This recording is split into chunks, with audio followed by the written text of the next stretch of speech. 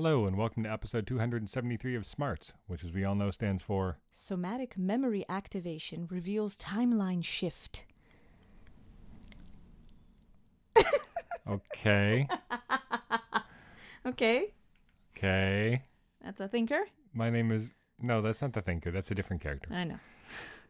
My name is Rudiger Q Podcaster, a.k.a. Trevor, and your name is... Julia Gulia of Internet Fame dash podcaster. Very good. Yes. So we have one little bit of news this week, and that's some casting news and other information about the Black Adam movie. Ooh. So it was announced this week that Pierce Brosnan will be playing the role of Dr. Fate in the Yup. movie, which is pretty great. So awesome.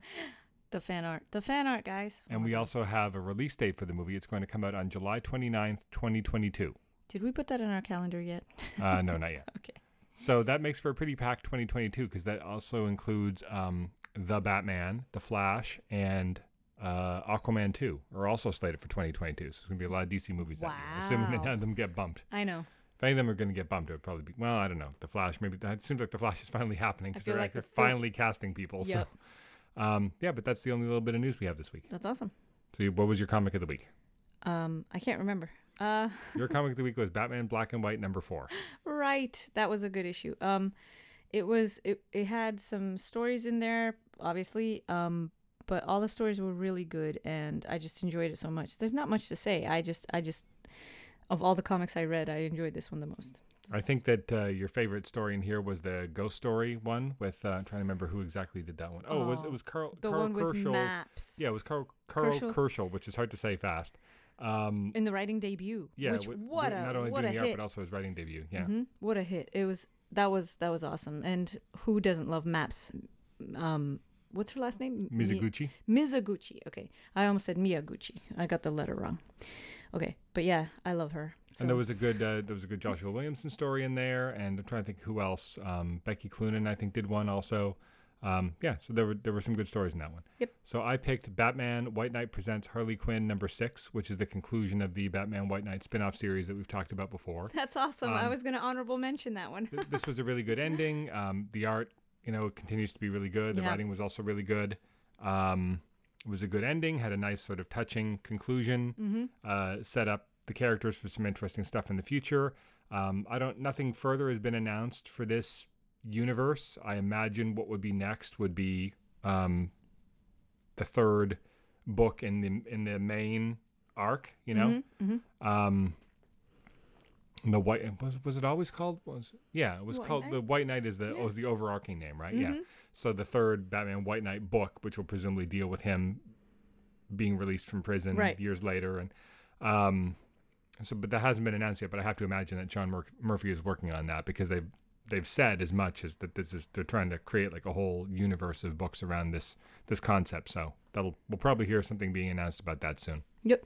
Yeah. That's exciting. I love it. So I hope they get the same artist too, because well, it'll be Sean Murphy doing the art on the main book again, just like he did for writing and doing the art, just like he did for the first two, I imagine. right. This style is very, very good. But if It's they do very another unique. spin-off, they should keep the same artist for They should. future spin-offs. Yeah. Yeah, they should.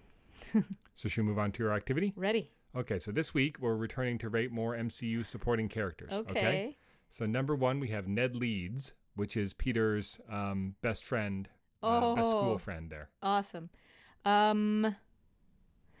I feel like you don't know a lot about his family and his personal story, but you get a lot of Maybe because we know understanding. nothing about his family or personal story. That's Right. probably why it feels that way. Yeah, which I think maybe if you're best friends with somebody, some of that stuff comes up. Like Peter should go over to his house once in a while or something, or be barred from going there because of XYZ family drama. I don't know.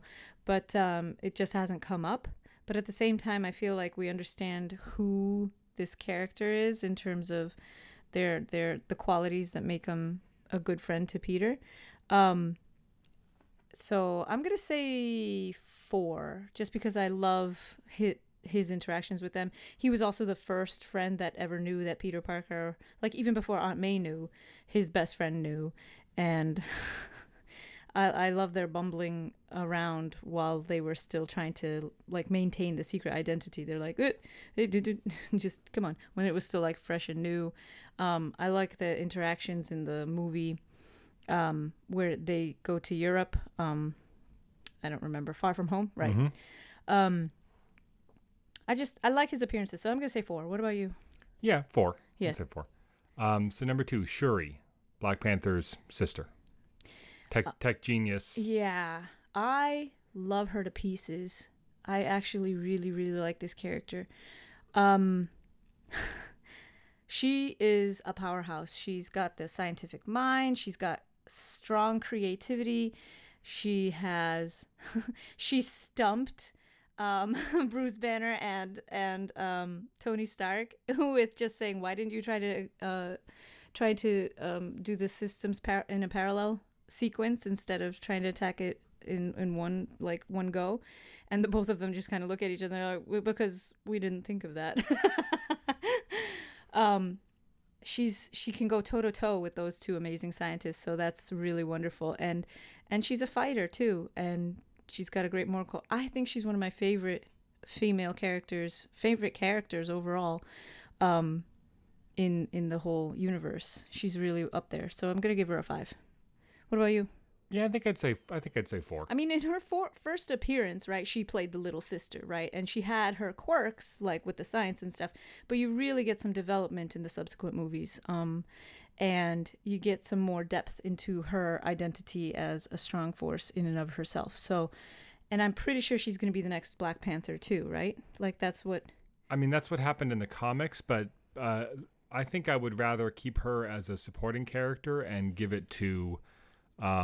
Lupita Nyong'o's character, the love interest from the first movie, whose name I can't remember. Something like Nikki, or just because she has more of can't remember her name. More of like a combat background too. Mm-hmm. Yes. Yeah. So she'd be able to get in there and mix it up in a similar style, and that way you keep Shuri in the supporting like tech genius role. Yeah.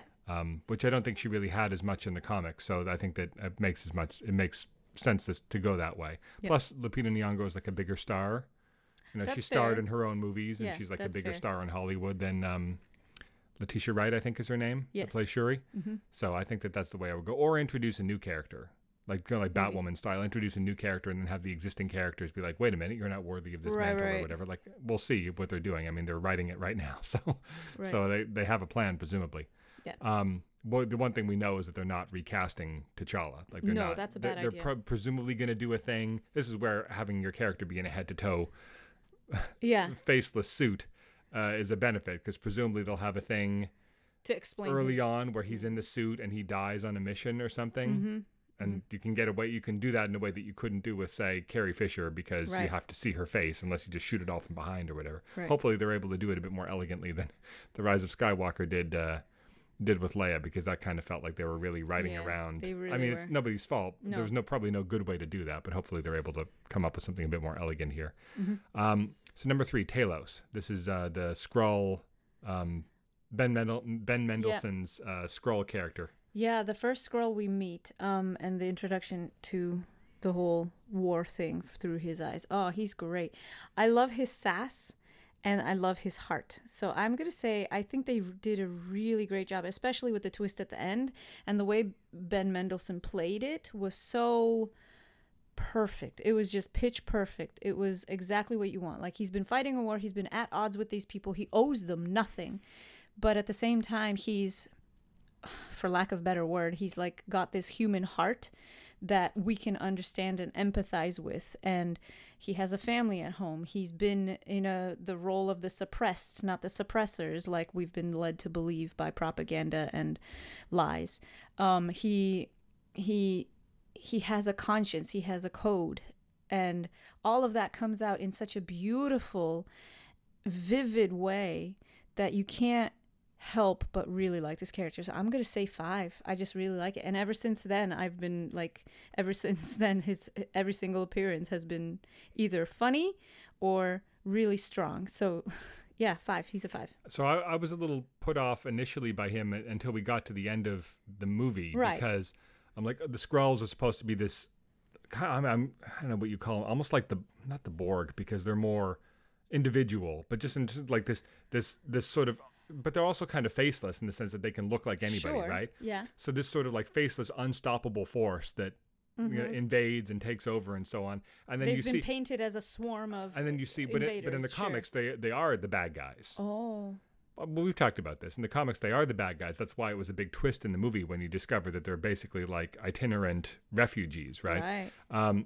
So I'm like, oh, well, they're going to be the bad guys in the movie. And the movie makes you think that they are going to be. And then you see him and he's all like quippy and stuff. And I'm like, why do they have to have another quippy villain? Can't they have like a threatening, menacing bad guy like Thanos, right? Like, why do most Marvel villains have to be like quippy? Like all the heroes and villains have to be quippy, right? But then you get deeper in and you're like, oh, it's because he's supposed to be like an average guy and relatable, right? And so then it sort of fell into place for me.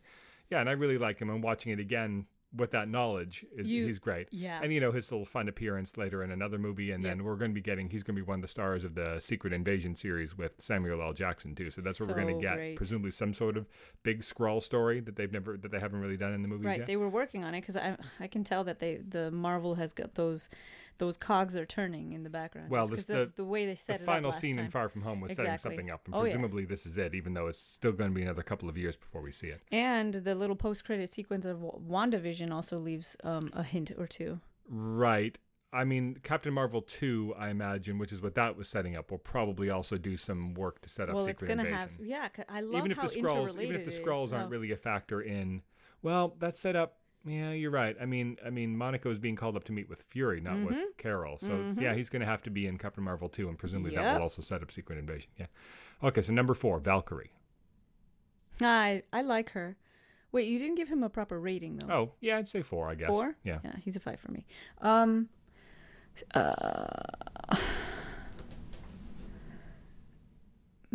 Wait, who? Valkyrie? Oh, I really like her, but I wish I knew more about her, so I'm going to say 4.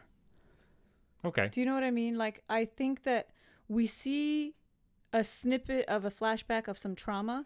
Well, there's not really much more to know. She was just sort of a good, loyal Asgardian soldier until everything went bad, and then she really only became interesting after that, right? She was probably just like sort of a rank and file soldier before that. One of the best of the best, like the Navy SEALs of Asgard, basically the Valkyries. She's hilarious. She can kick ass while drunk. That's great. I guess a better analogy would be whatever the all-female Israeli elite military is called.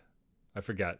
Is the Mossad or whatever they're not the all-female one, but they've got some sort of like this. We'll get what Gal Gadot was. I have to look that up. Wow. They've got some sort of like all-female elite military. I don't know much about that. Do they really? Wow, yeah. Like an Amazon unit? That's crazy. I did not know that. That's really cool. But it'll be interesting to see more of her in the next Thor movie now that she's king, not queen. They actually called her king. King of Asgard, right? Yep. And they're going to get into the fact that she's supposed to be gay in the comics too, so that she's going to be looking for a queen in this next movie. So I'm looking forward to that because I want to learn more about her personal character, like more than just the trauma. They've got a lot of stuff in this next movie though, because they've got Thor, Valkyrie. Yeah. I mean, it's also apparently going to be like Jane's movie because she's going to become Thor herself. Yep. And they've got all the Guardians of the Galaxy are also in the movie, and Christian Bale's villain, and now apparently Russell Crowe in a minor role. So they've got some huge. I don't know what the heck this movie is going to be. How it's going to have all of these different story threads. It's going to be a beautiful crock pot full of whatever. Taika Waititi knows what he's doing. Presumably. Yes, he does. Yes, he does. All right. I can't wait. So number 5, Wong. Oh, are you kidding? He's the best. He is the best. So yeah, 5. What about you? Yeah, I'd say maybe like 3. I like him, but I think that the problem that I have with the Doctor Strange movie is that it felt like it couldn't decide whether it wanted the characters to be quippy or more serious. Like it set up Doctor Strange from the beginning as being this, especially after his accident, being this like, right, very internal, like morose, serious, haunted character who driven, and then he haunted is a good word, then he starts quipping about Beyonce and stuff. I'm like, where is this coming from? And in his subsequent appearances, he is like the straight guy, basically, right? Yeah. Like he's the serious straight guy. Like Thor and Loki show up, and he's like, I didn't have time for you guys. I've got serious stuff to do. He's the straight man, right? Yeah. And I feel it's hilarious. But I feel like Wong kind of suffered from a little bit of the same thing in Doctor Strange, where he was like the no nonsense guy who doesn't smile and doesn't laugh, right? And then when they kind of loosen him up later on, I'm like, yeah, but it would have been. But you kind of need somebody to be the comedic foil, I guess. But I don't know. So I kind of felt like the tone of that movie felt a little off in places for me, and so I wasn't quite sure. But again, in his subsequent appearances, I like him a lot too, because he's like, I'm not sure. I mean, when we see Doctor Strange 2, and it's the two of them, you kind of need someone to be lighter. But by the same time, I kind of like it where they're both kind of prickly, and they've got kind of like an Odd Couple thing going on, where neither is really the funny one, but just the fact that they like are constantly getting on each other's nerves, but also like support each other. Yeah. Can be, even if neither one of them is cracking jokes and making pop culture references, I feel like it could still work. Yeah, so I like him, but I have to say 3 just because I feel like I kind of want to see more of him. Maybe that's fair. Maybe I should dock him a point, because you're right. I don't really know much about his background, but then again, I mean, he was supposed to be a sporting character, so that's why. So maybe a 4, maybe between a 4 and a 5. Okay. Should we move on to our shows? Ready. Okay, so we've got so Black Lightning was a last minute rerun this week for some reason. So we've got Superman and Lois, Batwoman, Flash, and Falcon and Winter Soldier. Yep. So Superman and Lois, this one was called The Best of Smallville. Very good. So we got the Harvest Festival, right, which Clark is super excited for. His excitement is palpable. It's so good. There's the stuff with the continuing thread of Lois and Chrissy investigating Morgan Edge, and the mother and the son show back up, but there's clearly something off about the son. He has like a burst of heat vision at the what was that supposed to be? Community center or school gym or whatever that was. Sets it on fire while it's got all the donations for the festival. And then later, Chrissy traces him to Creepy Lady with an LL name who I can't remember. Right. Laura something or other. I don't remember. All I remember is that Lois Lane called her a freak show, and it was hilarious. Unless Liz Freak Show has something to say. No, didn't think so. Okay, bye. And we discover there where they're imbuing these people with X-Kryptonite. Putting them in some sort of a giving them MRI. Giving them Kryptonian powers. Yeah.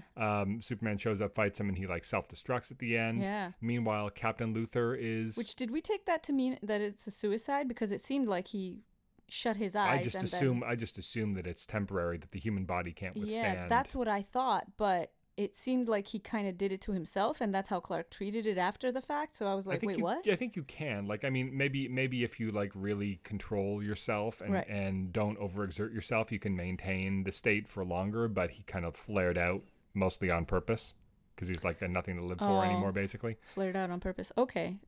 Right, so... Because he wasn't really trying to accomplish anything. I don't think he was trying to kill Superman. He was trying to distract him from destroying the machine. He said protect the asset at all cost.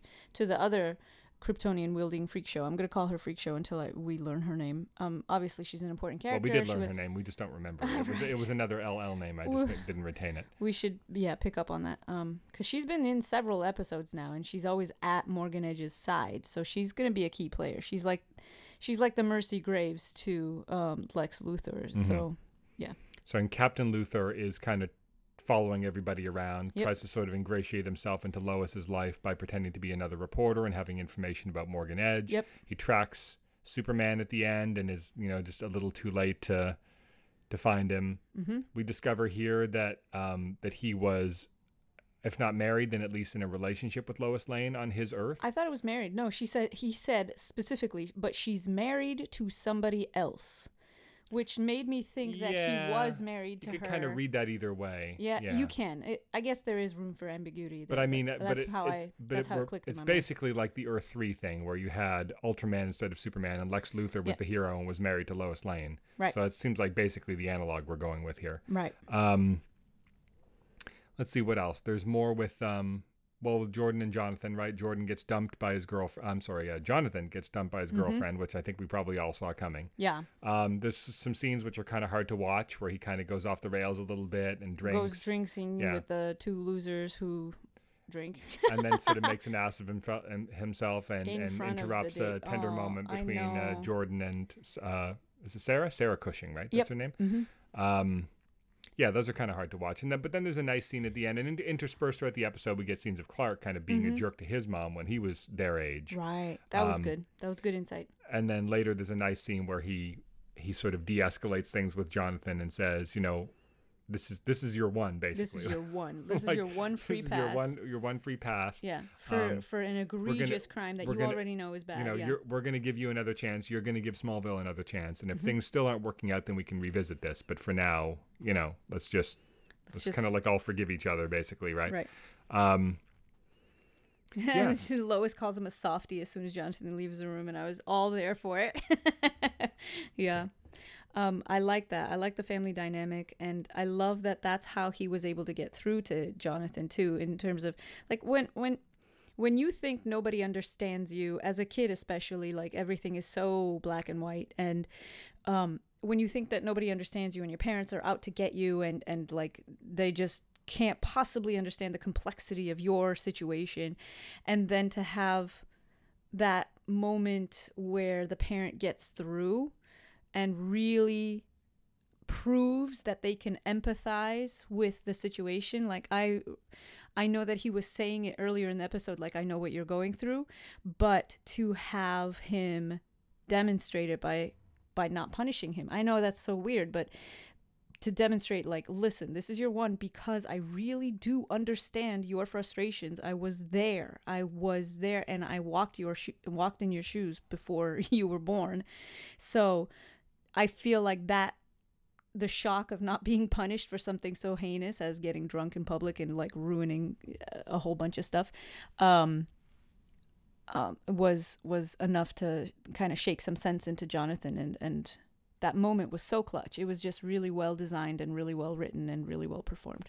What I like love that scene. What I like about their relationships is even when they have conflict, and even when they sort of shout at each other, or there's still a baseline level of communication that they have. Like the kids are never really like, with maybe like occasional exceptions, but they're never really like some teenagers would be, where they don't want to hear anything their parents have to say. They assume their parents don't understand anything, don't know what they're going through. Right. Like when they even when they're mad at their parents, they're usually willing to listen to what they have to say and come to an understanding. Like there's a very solid foundation of communication and trust there that.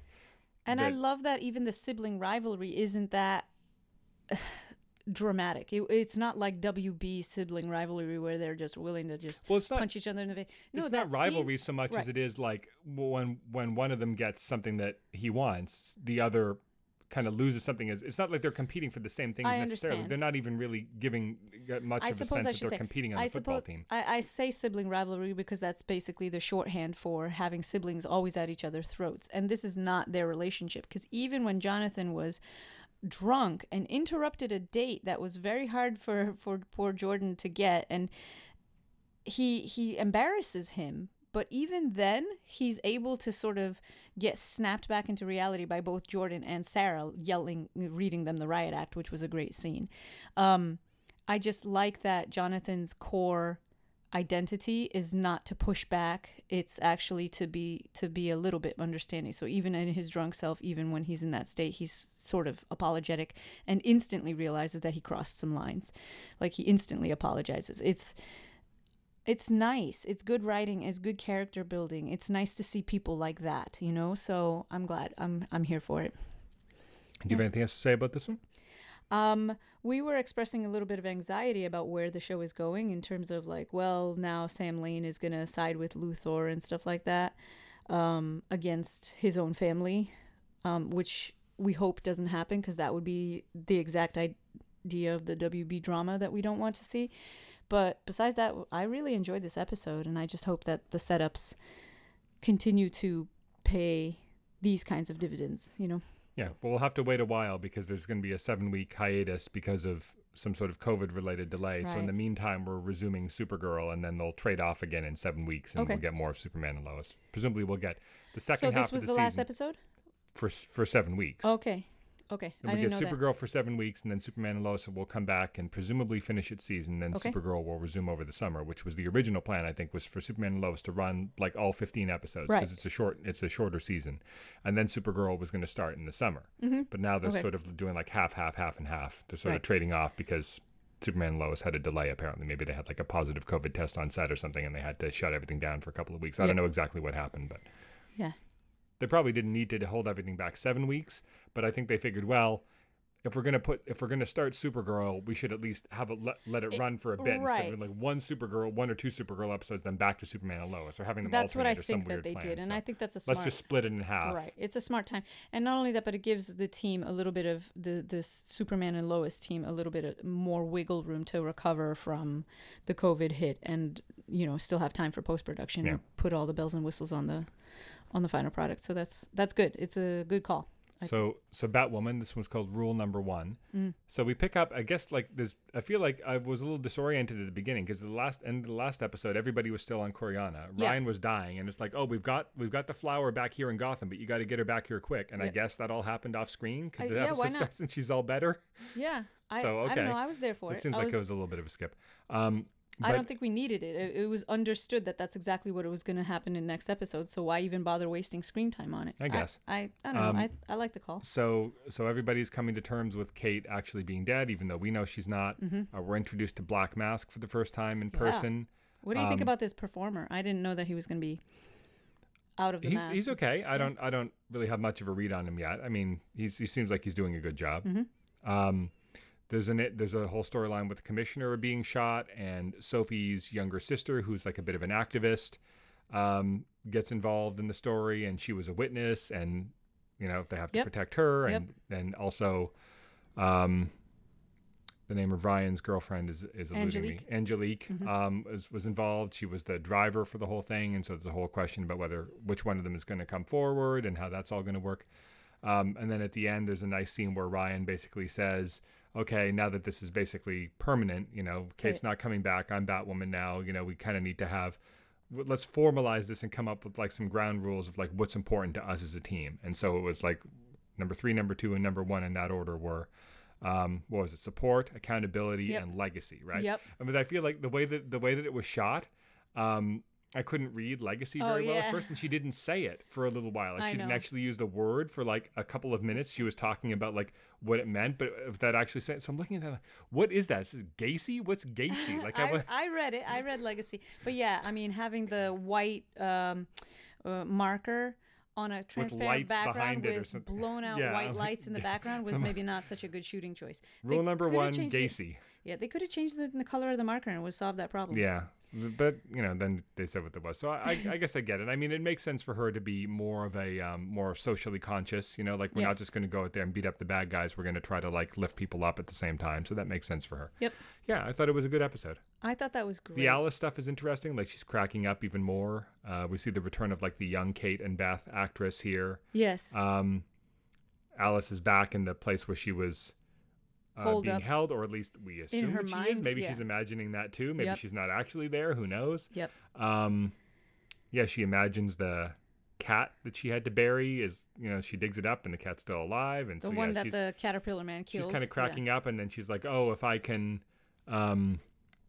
if I'm basically losing it and I can choose my own reality, then why don't I just choose to forget that Kate ever existed, and that'll relieve me of my pain. Yeah, so that's a great idea. So maybe that's where, yeah.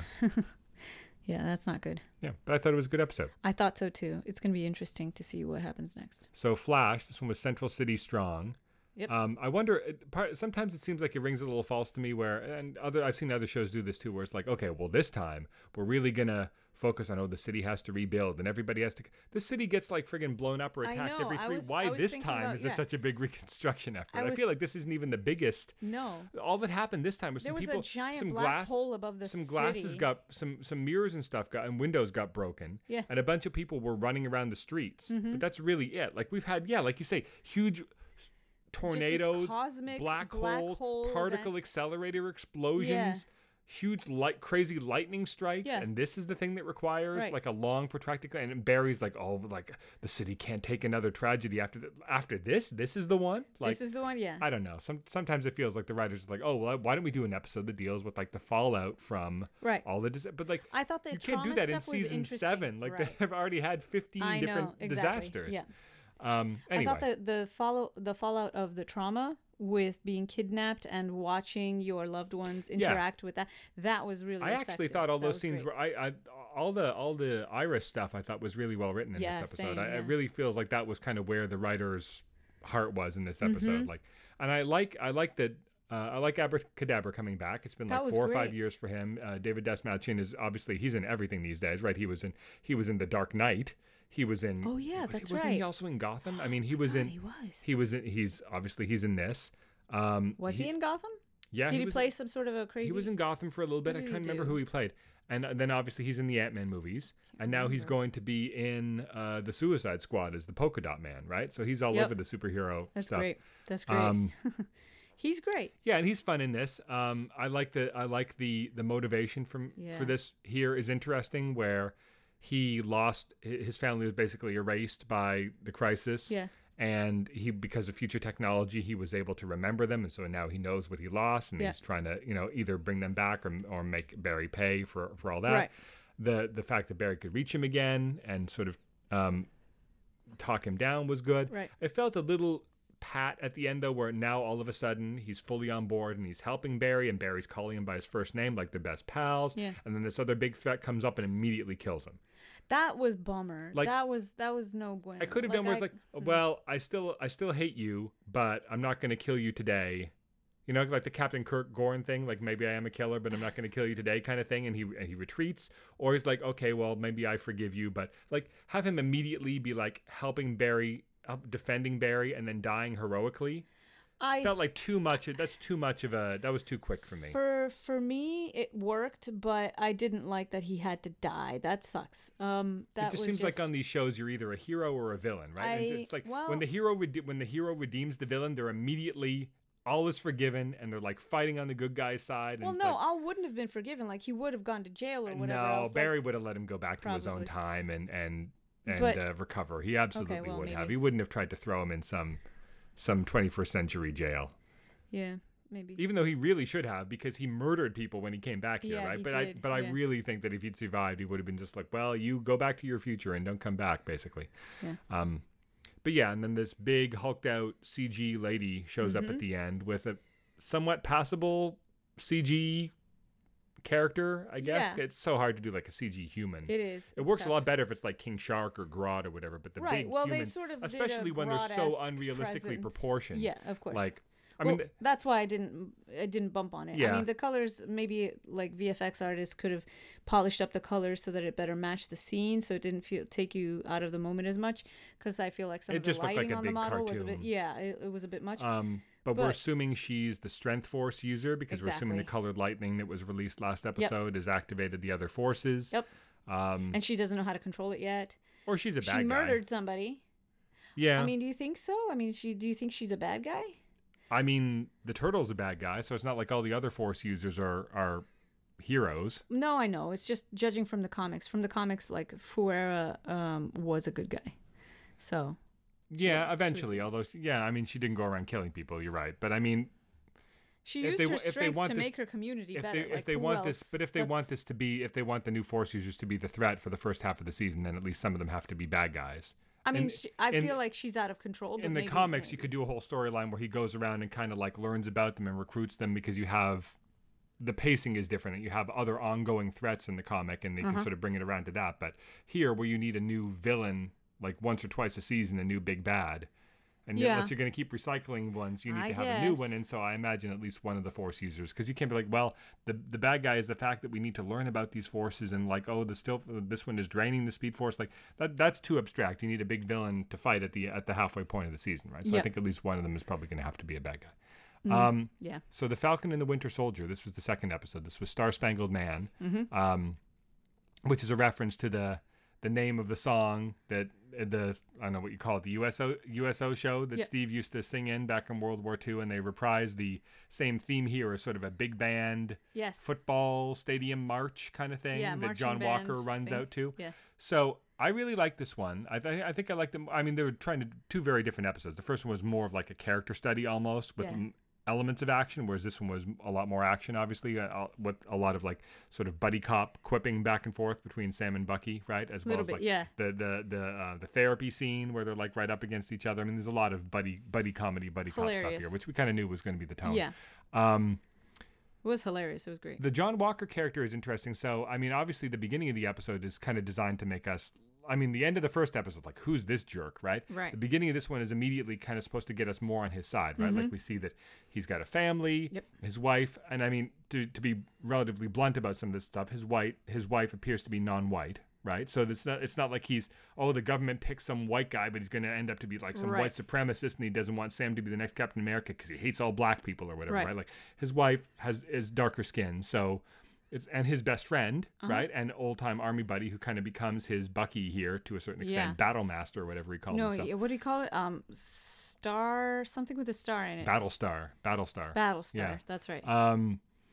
So, and his best friend here, but even then, I feel like not that Walker is a racist necessarily, but again, I feel like either the people that picked him or the writers of the show be like, oh, he can't be a bad white guy. Look, he's got a black best friend, right? Like it's that old trope, you know what I mean? Lord. But it's like the new Captain America can't be black, but for optics, we got to make sure that he's got a black sidekick, right? Right. Just like his Cap had Sam, and so we got to give him a black sidekick, right? Yep.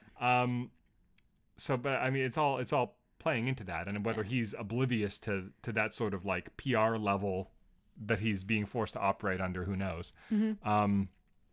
But we learn more about him. Like he was a football hero, and he's got like a decorated military officer, and he seems like a nice guy, and he and his wife have like a really sweet relationship seemingly, and he's best friends with this guy who seems really nice. And then he comes out and he's doing the interview on Good Morning America, whatever that was, and he's pretty like sort of self-effacing and self-aware, and we're like, oh, this guy seems like a pretty nice guy.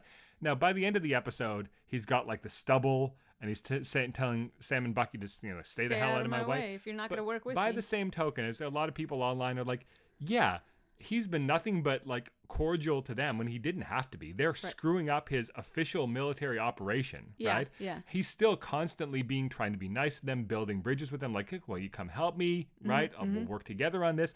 And they keep not only saying no, but also being like insulting to his face and saying, you don't deserve to be Captain America. Get out of here.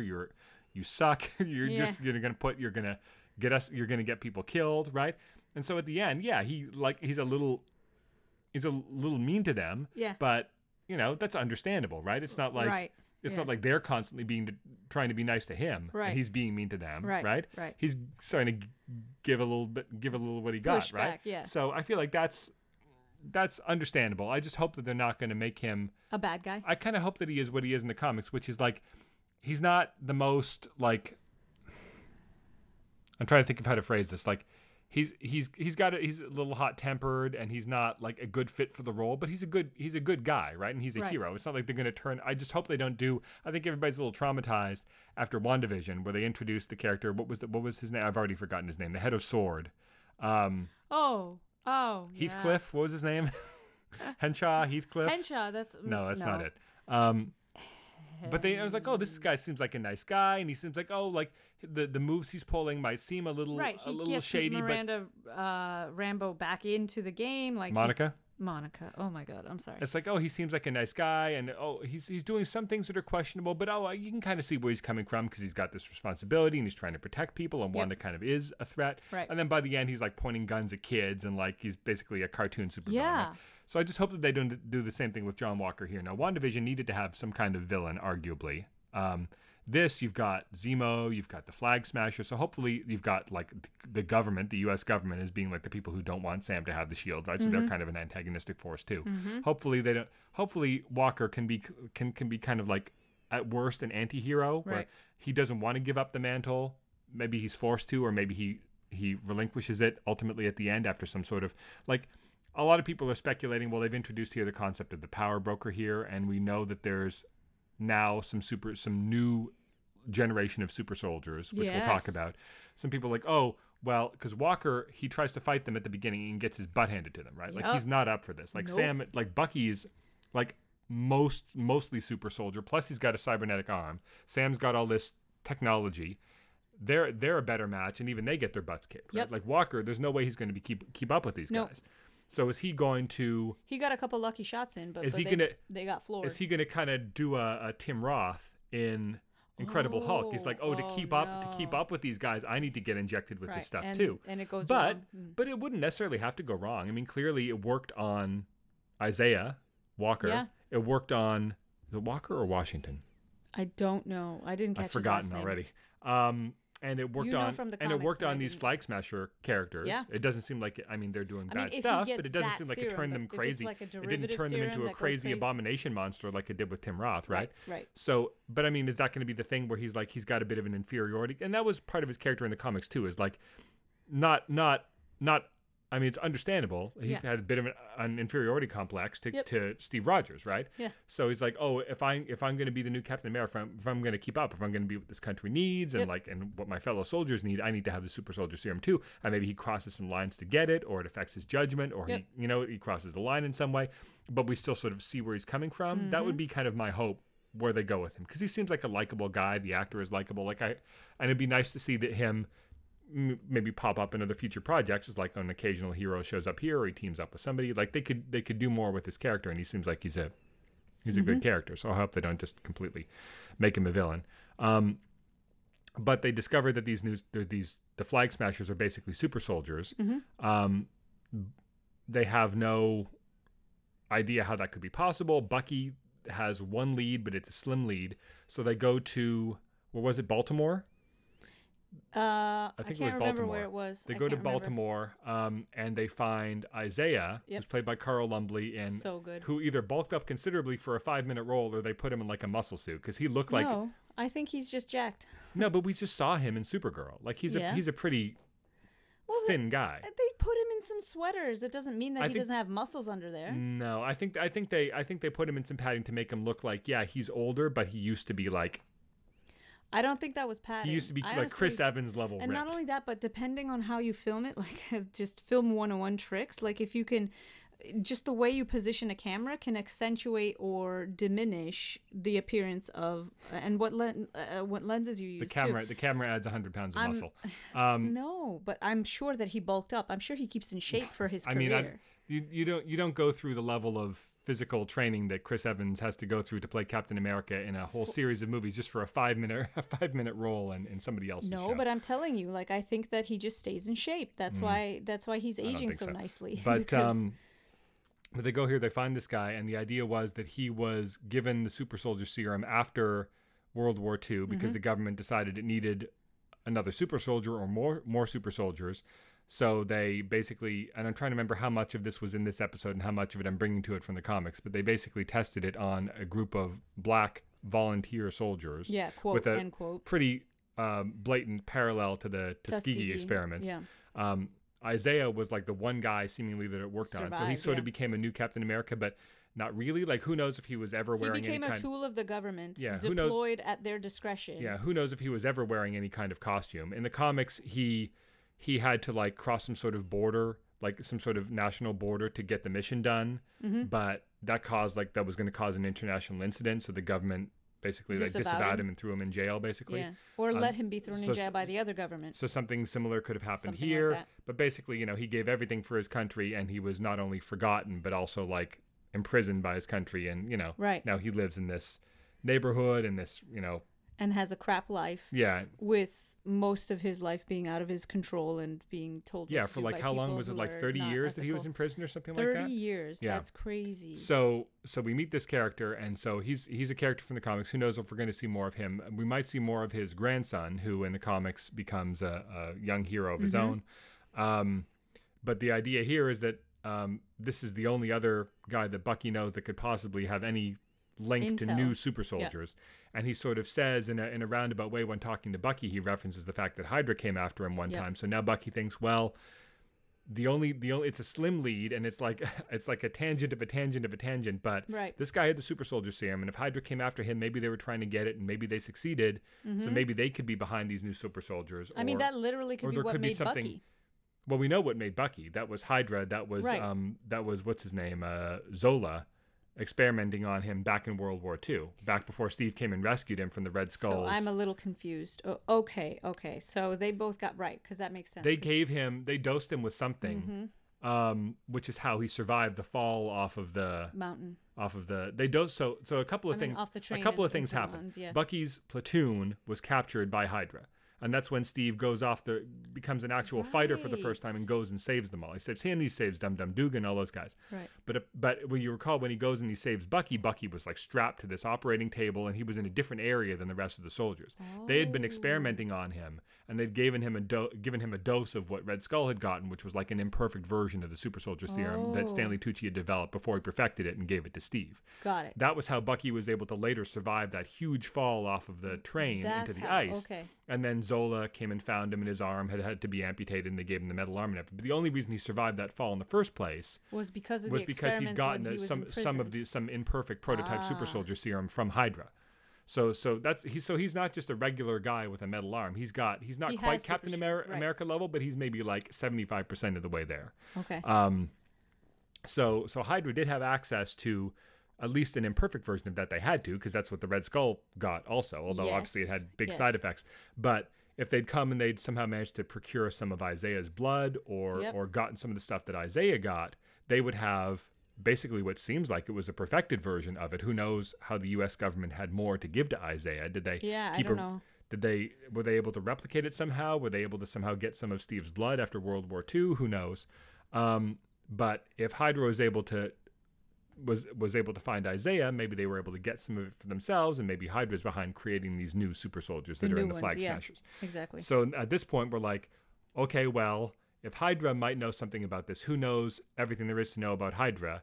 Well, that's Zemo, because Zemo basically taught himself everything there is to know about Hydra in order to carry out his grand plan in Civil War. So now they've got to go talk to Zemo, who's still in his little cell, seemingly. Who knows how long he's been there? He was blipped or not. He's either been there for a couple of years or like 8 years, right? In the Princess Leia cell. Yeah, in the same cell. It's the same cell number as Princess Leia was in A New Hope. Hilarious. Yeah, so it's interesting. I mean, I feel like here, I mean, they're being pretty on the nose about some of the race stuff, but I feel like that's fine. I mean, you kind of want to ram the point home. I think it's Well, the scene where the cops pull up just because Sam and Bucky are having a heated conversation in the middle of the street, and they automatically assume that Sam is the aggressor. They act to see his ID. They don't listen to the fact when Bucky is saying, "No, we're friends. We're just talking, right? Like I don't need your help." You say that's on the nose, but I think that's well, it's on the nose. It's on the nose in as much as it happens hundreds of times every day. But that's what makes it on the nose. Is that we're not using some obscure, we're not using some allegory or metaphor Star Trek style. No, we're literally having the cops pull up and say, "You're black. We don't like you talking in the middle of the street. We're gonna." You're talking too loudly for our comfort. Yeah. I mean, it's not exactly. It's pretty pointed. But I think that what we're seeing, I mean, we're seeing all these kind of like microaggressions towards Sam. There's the bank scene in the first episode. There's this scene here. There's the fact that the new Captain America comes in. He's a white guy, obviously. But I think the fact that they had this that Sam is now learning, it's really smart to introduce. I'm like, why are they introducing this Isaiah character now? Like. They're just bringing it's like super soldiers all over the place, right? Because we've already got Bucky. Now we got the Flag Smashers as super soldiers, and we're learning about Isaiah too. But I feel like the fact that they introduced Isaiah here as a black super soldier, and Sam comes out of there and he's got like a little bit of the righteous anger. He's like, "You're telling me there was a black super soldier 50 years ago, and it was covered up and nobody knew?" Like he sees like he's going to see a lot of himself in this guy. He's like, the government has been screwing over like anyone who tries to embody this ideal for the U.S. government, unless they're the right skin color, they get screwed over. Right. And so I feel like at a certain point, he's going to get pushed and pushed and pushed, and he's going to be like, but you also don't want it to come from him. You don't want him to choose to take the mantle out of a place of anger, right? You want him to do it with. There can be some element of righteousness to it. But you want it to also be like humility and respect for Steve, and the fact that Steve wanted him to have it, and the fact that he thinks, you want. There's a lot. Come back they have to thread the needle very well. Like you don't want him to take it, and you feel like he's taking it over just to like. But this is an important screw over the government, right? There can be an element of that there, but talk about too. But I feel like that's why they have that character there. He's going to be like, I have a chance now to make the world sort of see. Right. A black Captain America in the way that the world wasn't ready to, or the people in power didn't want the world to see 50 years ago. It ruined this man. Here was a good man who sacrificed everything. His life was ruined. I'm in a much more fortunate place.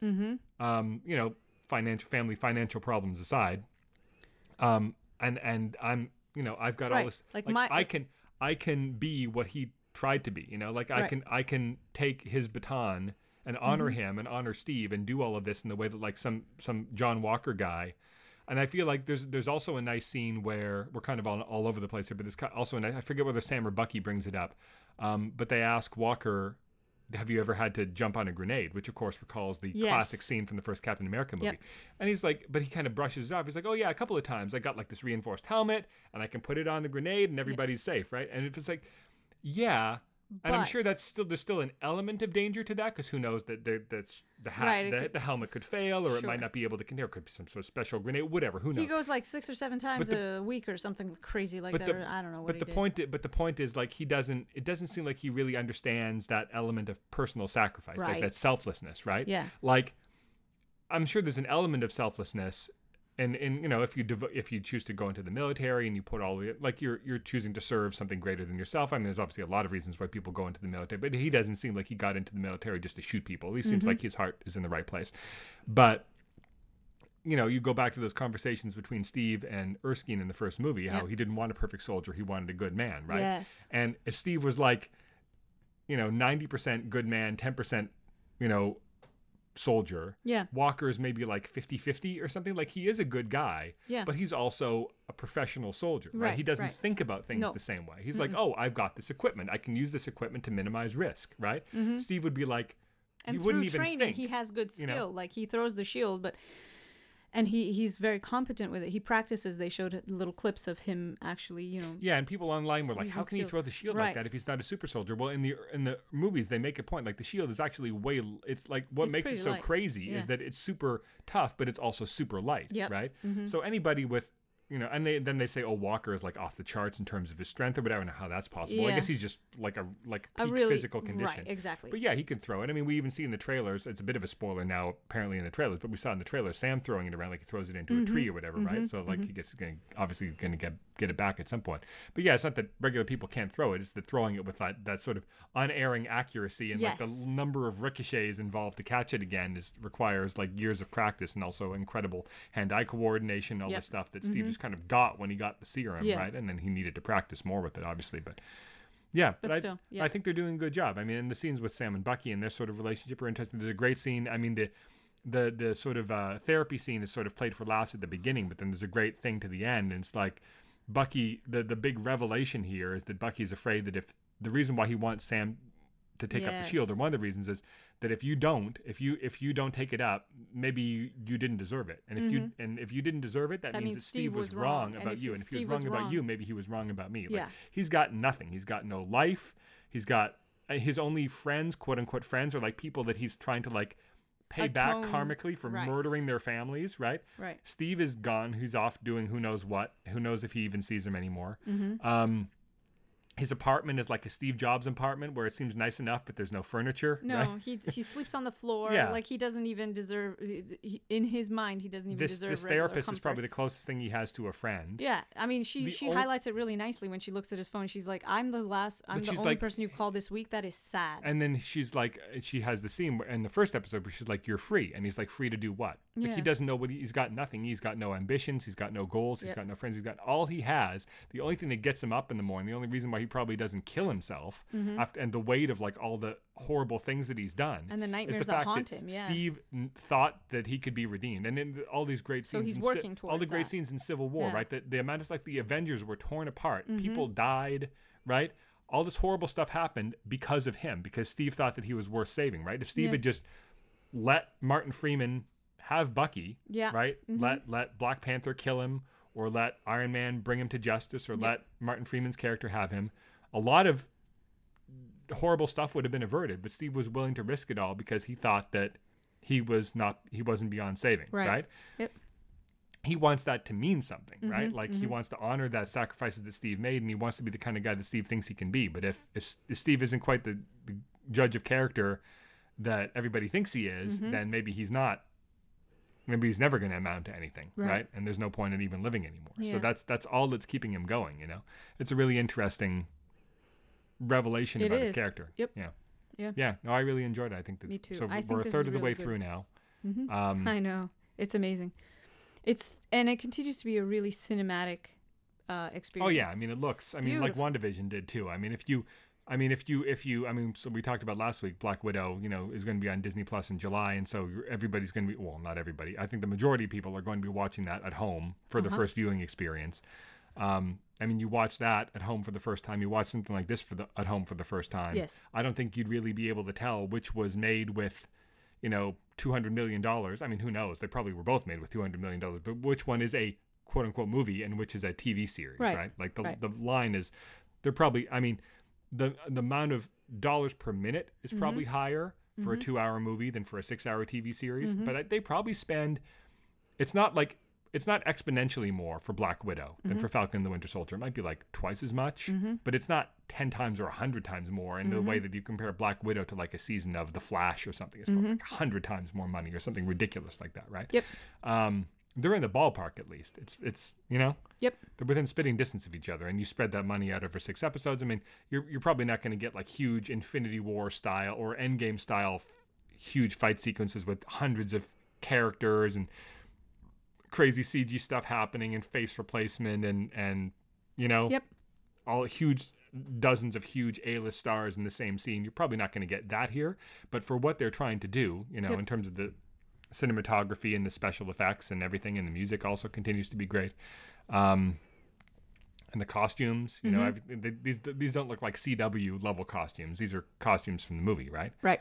So, I mean, in some cases, literally. In other cases, like there's a new Falcon suit here, but it looks like movie quality. Yeah. It's not like, Grant Gustin's Flash suit, which looks good, but looks like a TV costume compared to like the Ezra Miller costume in the movies or something like that, right? Yeah. Yeah, no, I'm thoroughly enjoying it. I can't wait for the next episode.